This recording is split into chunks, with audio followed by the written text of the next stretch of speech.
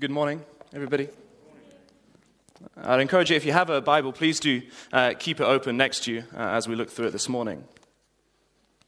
And as we begin, I want to ask you how you feel about names in general. As in, do you know what your own name means? Or if you've had the privilege of getting to name somebody else, how much thought did you give to the meaning of the name? So I texted my mum during the week and I asked, why did you name me Daniel? And she said, well, our favorite boy name was already taken by my older brother. So I felt very unloved at that point. On receiving the name Daniel as a baby, my granny thought, I must be named after Daniel O'Donnell. That's obviously a generational gap. My name means God is my judge. Really, I never really think about that. I don't think my parents really did either.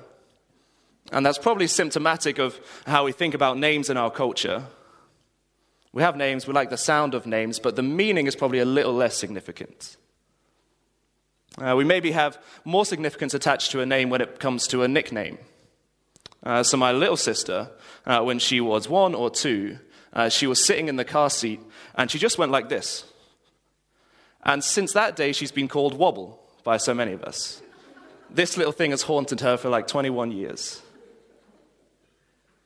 The culture of the day when Jesus was born, and from history before that, gave a far higher significance to the meaning of names. So back in the book of Ruth, you have Naomi. But at one point, she gets to be so sad and forlorn that she says, don't call me Naomi, call me Mara, which meant bitter.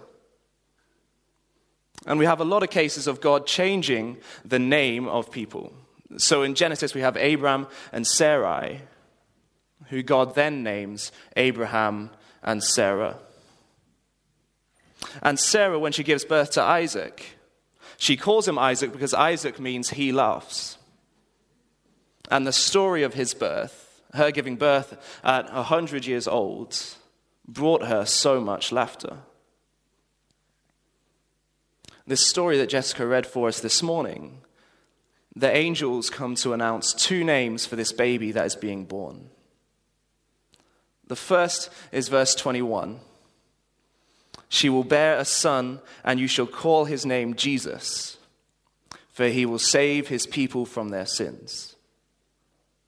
And the second is verse 23. Behold, the virgin shall conceive and bear a son, and they shall call his name Emmanuel, which means God with us. In our time this morning, we're going to be focusing on what do those names mean? Why are they so significant? As the angels come to announce who this baby is, why do they choose to call him Jesus and Emmanuel?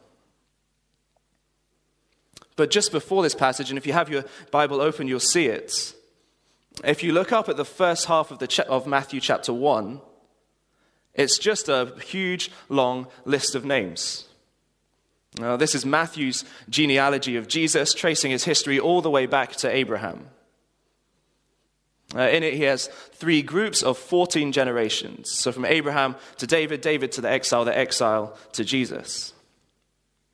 And it's a pretty boring 18 verses.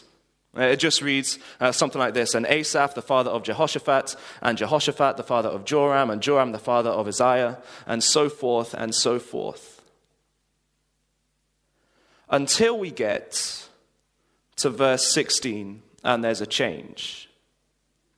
There is, if you like, a kind of missing name, or the name and its significance is different to all the others. So we get Mathan, the father of Jacob, and Jacob, the father of Joseph, the husband of Mary, of whom Jesus was born, who is called Christ.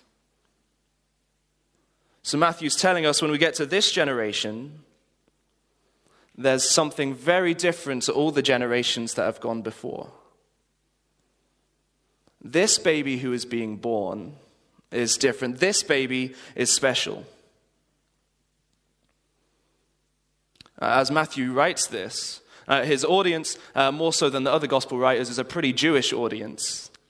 And they would have absolutely loved reading these lists like this. They would have loved being able to trace their religious history back to Abraham and back to David's. They saw Abraham as the great father of all of them. Many of the people in their stories they looked back on in history as their great kings, their great heroes of the faith. And for many, they'd look at these people or this list of names, and it'd fill them with great hope. Not hope in some kind of idolatrous way where they make these people into gods, but hope that God uses all kinds of people for his purposes, that God uses these people in mighty ways to do what he wants to do. And at the same time, as they are looking back at their history, they're also looking forward to a Messiah. A Messiah who would come from the line of David, so would fit into this genealogy. They didn't think this Messiah would necessarily come from God, but he would be anointed by God. And so they thought when the Messiah comes, the genealogy will read something like Mathan the father of Jacob, and Jacob the father of Joseph, and Joseph the father of Jesus, or the Messiah, or whatever they would be called. And then the list would continue to go on. Sure, this Messiah would be special. He would be the one that would save them from the Romans. But he would also be just another name on the list, with an earthly father, and he'll have an earthly son, and he'll die, and he'll become a hero. And that's kind of about it. But Matthew's telling us there is something so special about this Jesus. And there's something different about his father. That's why it doesn't say Joseph was the father, but Mary bore him. What's different about this father is revealed to us in verse 18. When his mother Mary had been betrothed to Joseph, before they came together, she was found to be with child from the Holy Spirit. This baby has Mary as mother and God as father. That list has human fathers fathering human children. And they father another human and father another human. But with this baby, God has fathered God. This baby is God's son, fully God and fully man. And that is the big difference between this name, Jesus, and the names of all the others. All those other people we read in the list, they would have looked around them at the stars at creation, and they would have thought, wow, isn't it amazing the God who must have made all of this?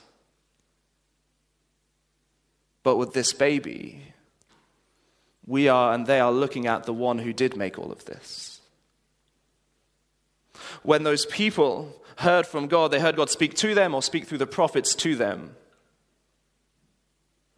But this baby Jesus, when he grew up, every word he spoke was God speaking to them. These people, they all tried and failed to follow the law of Jesus, the law of God. But Jesus, this baby, came and fulfilled the whole law. Maybe as you look at this long list of names, it reminds you of Christmas lists that you have at the moment.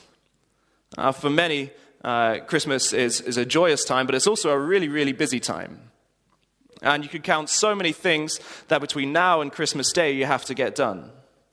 Presents have to get bought, food has to get bought and cooked, kids have to be entertained in numerous ways, in-laws have to be hung out with, board games have to be played, Netflix movies have to be watched.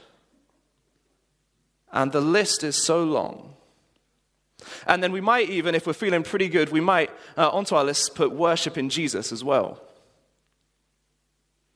We might think that rounds off our Christmas list nicely. That we do all those things and we worship Jesus too, and that's a nice Christmas. But if we take this claim of Matthew seriously, that this Jesus is God, worshipping Jesus can't fit nicely onto a list of all the other Christmas things we have to do. Because Christmas becomes all about worshipping this Jesus. Not at the expense of not doing any other Christmas things. There's nothing wrong with those. I've been so excited for such a long time for the Princess Switch 3 to come out on Netflix, which I did a couple of weeks ago. But those things ought never to take the place of Jesus. We ought never to forget that we are having this Christmas because we have Jesus, the one who would come to save his people from our sins. Because we are celebrating Jesus, who is God with us. And so this special baby that is given, that first name Jesus, because he will save the people from their sins. This verse 21, I'll read it again. She will bear a son, and you shall call his name Jesus, for he will save his people from their sins. As a statement, that's a really Christian statement that we say and hear quite a lot. And like so many statements like that, we tend to kind of lose the awe and magic of them the more they get repeated. But if we slow down and consider the magnitude of what this statement says, I hope that we'll be filled with awe and wonder at just how good God is. So the last part, their sins.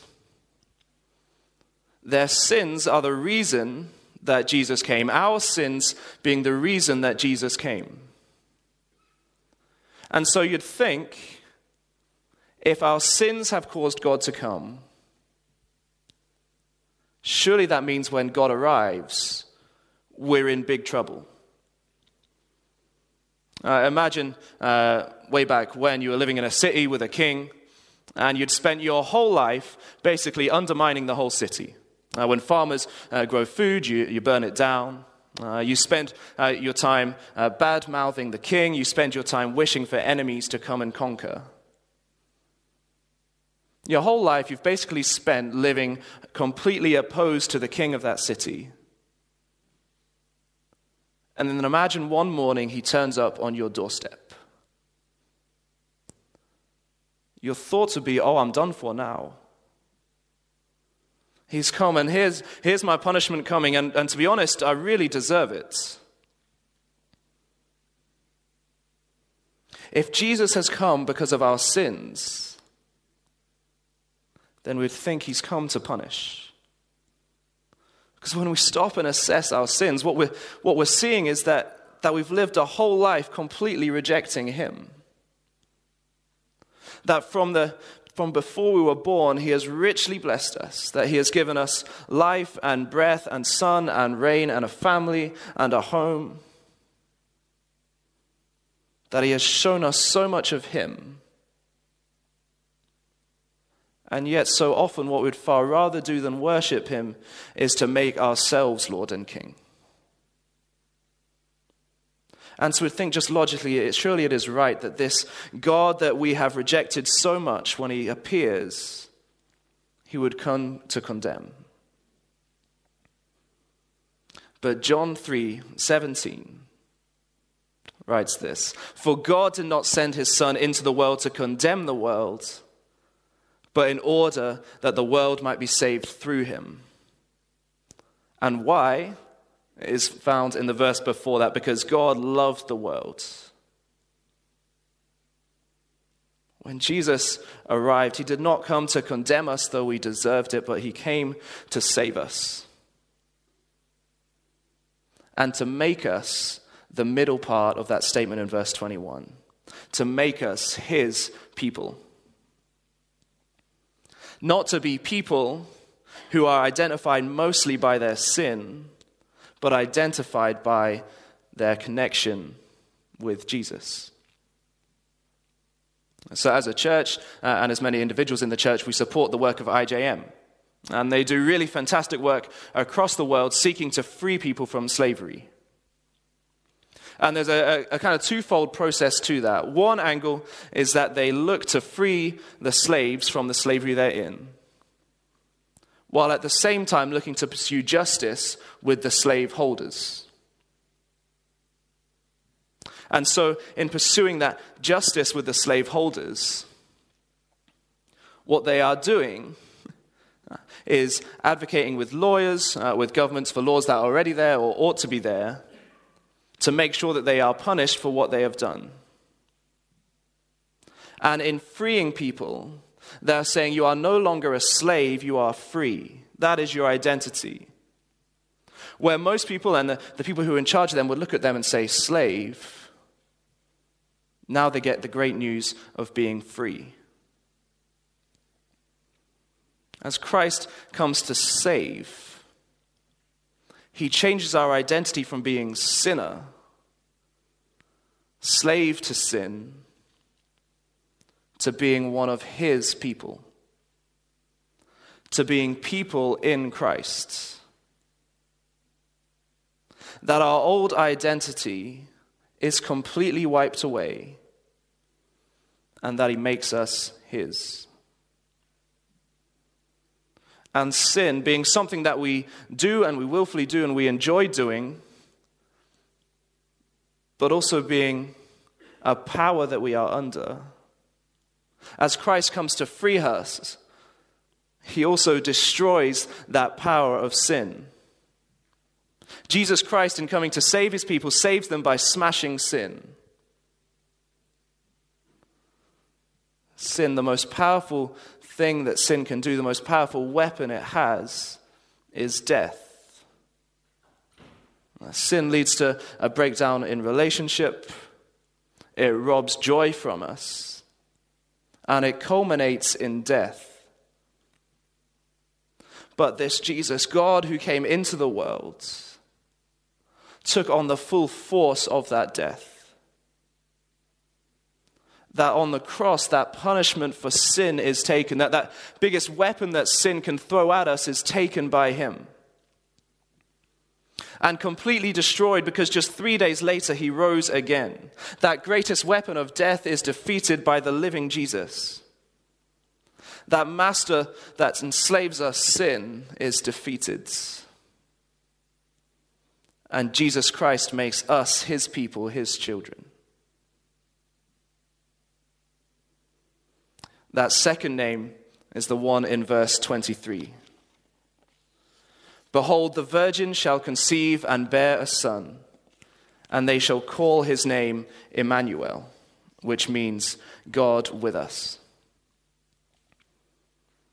God with us was not a new idea that came just when Jesus arrived on the earth.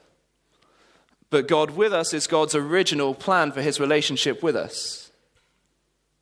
Back in the garden, God walked with Adam and Eve.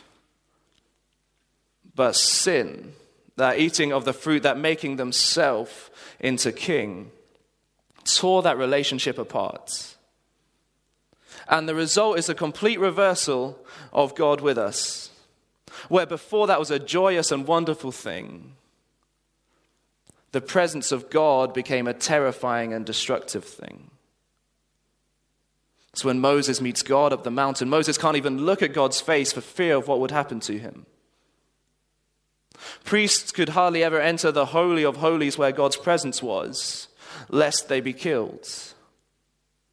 A perfectly holy God, the presence of him and the presence of humans did not go together. The presence of a holy God meant that us sinful humans could get nowhere near. And this quote where Emmanuel, God with us, is promised, comes back from Isaiah 7. And it's not one of those kind of cute prophetic passages we get in Isaiah. We love to read about this son who is given, or we look at the cross and we think, by his stripes we are healed. This passage in Isaiah 7 is a messy passage. There's a king Ahaz. He is under threat. There is war going on. And Isaiah calls Ahaz to trust in the Lord and to ask the Lord for a sign. And then in verse 14 of Isaiah 7, Isaiah says that the Lord will send a sign anyway. The virgin shall conceive and bear a son, and shall call his name Emmanuel. Now Ahaz, as a king, was one of the most wicked kings that we find. Listen to how he's described. This is from 2 Kings 16. Isaiah was 20 years old when he began to reign. And he reigned 16 years in Jerusalem, and he did not do what was right in the eyes of the Lord his God, as his father David had done. But he walked in the way of the kings of Israel. He even burned his son as an offering, according to the despicable practices of the nations, whom the Lord drove out before the people of Israel. And he sacrificed and made offerings on the high places, and on the hills, and under every green tree. In the middle of that was a description of Ahaz burning his own son as an offering to other gods. And it is to him somebody would look at and say, there's no way Ahaz could be in the presence of God, but it is to him that the promise of Emmanuel comes. And that tells us two really hopeful things. The first is that no matter what you have done, Emmanuel comes to you. And the second is that God's plans, his sovereign plans to reconcile people to himself, are not going to be thwarted by anyone or anything. Being king, Ahaz was the most powerful man in his nation. And yet, his deliberate rejection of God could not stop God doing what God wanted to do in sending himself to be with his people. God basically says that I love my people and I'm going to be with them. That though they may reject me, though nations may conquer you, nothing and no one will stop you from being my people. And as we have that quote from Isaiah in Matthew here, that promise given hundreds of years before has materialized. He has come. There is no need to wait anymore for the Messiah to come. He is here. He comes to a people desperately waiting for God. And this morning, as we look back on this Emmanuel coming, I want to make sure we know that Emmanuel has come to you too. Whatever circumstances, whatever mess or sin that is going on, in the midst of all of that, Jesus enters your world to be with us. So perhaps this morning you'd call yourself somebody who is curious or searching for God. Or perhaps even it's not even that you can identify it's God that you're searching for, but you feel like you are still searching for something. Searching to be happy, or searching for meaning, or searching for security, or searching for answering some of those questions like we saw in the Alpha video. And in that searching, you go far and wide to try and find all the best answers from all the best people. The invitation of Christmas, of Emmanuel, is that you can call off the search. In Jesus, you have found the one that you are looking for. Because Jesus is the one who has come and searched for you. That he has made the journey. He has stepped down from the majesty of heaven to the mess of a stable to be God with us. That he came and saw you out to tell you that you are loved and that you can be his beloved child. Maybe that's not you. And maybe you are just painfully aware of the mess of life that you find yourself in. Perhaps you are crippled by loneliness. That when you get back from work in the evening, so often you end up breaking down in tears. Or perhaps news that we hear of new variants and everything just leads to fear and a kind of worry that this sort of thing will be endless. Perhaps you feel when you walk into church even that everybody else in this room seems to have it all together and their lives are pretty good. And yet I come here and I just don't feel like that. Or perhaps you look back and we think of this sometimes the end of the year. Where are we now compared to where we were before? Those New Year's resolutions that we made, how did we measure up to those? And perhaps as you ponder those, you're desperately sad to feel like a failure. To feel that you haven't measured up to your standards or anybody else's standards. It is that you, the real you, that Jesus has come to. He doesn't love the pretense that we put on when we might come to church and put on a brave face and say everything is fine. Or when we'd kid ourselves that really everything's going all right. Jesus loves the real you, the struggling you. And he came all the way from heaven to be with you. Emmanuel means God has come all the way to us. If you were to imagine a baby on the floor and a parent standing over it, we'd never expect the baby to reach up and hold on to their parents. The baby has absolutely no way of doing that. But because the parent loves the baby, the parent reaches down and picks up that baby and holds it and cherishes it. We've got to stop kidding ourselves that we are able to reach up to God. That if we just tick enough boxes and do all the Christian things right, that we'll be accepted because we've earned it. Core to who we are, core to the message of Christmas, is to accept that the loving arms of Jesus come to wrap us up and to pick us up and to be with him. In a few moments, as Martin mentioned, we're going to share communion together.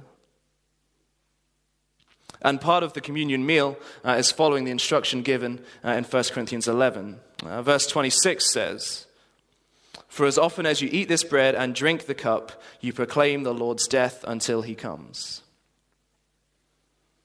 And this is a really beautiful reminder of these two names of Jesus, the one who would come to save and God with us.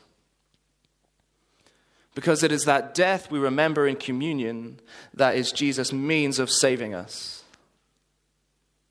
Where he gave up his body, where his blood was spilt for us to save us. And so as we eat and drink together, we are proclaiming, as the angel did to Joseph, that Jesus Christ is our Savior.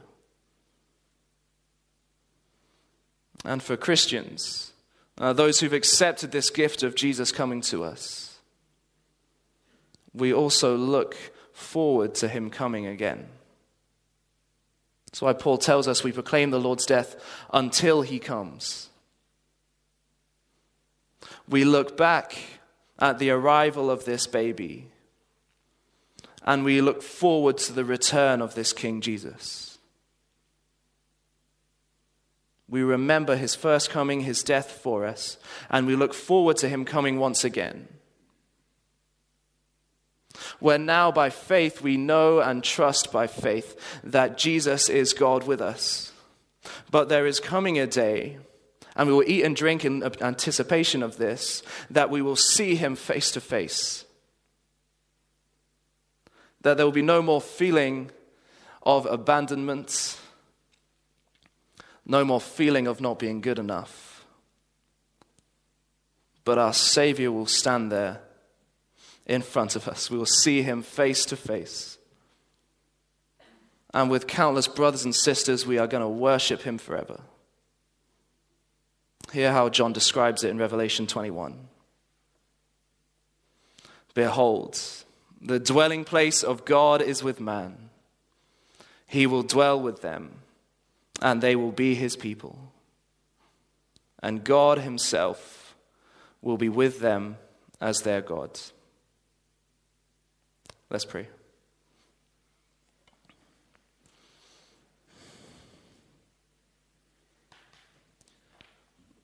Lord, thank you so much for the gift of your Son. That out of love he would come to save his people from their sins.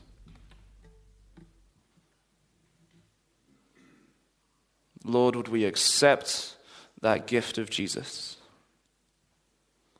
Would we accept the freedom that he gives, that he won in his death and resurrection? And would worshiping you be the priority over this Christmas season? Would the busyness and excitement not distract us from the amazing reality that Jesus is God with us? And that there will come another day where we will dwell with you forever, face to face, worshiping you, for you are so good. Amen.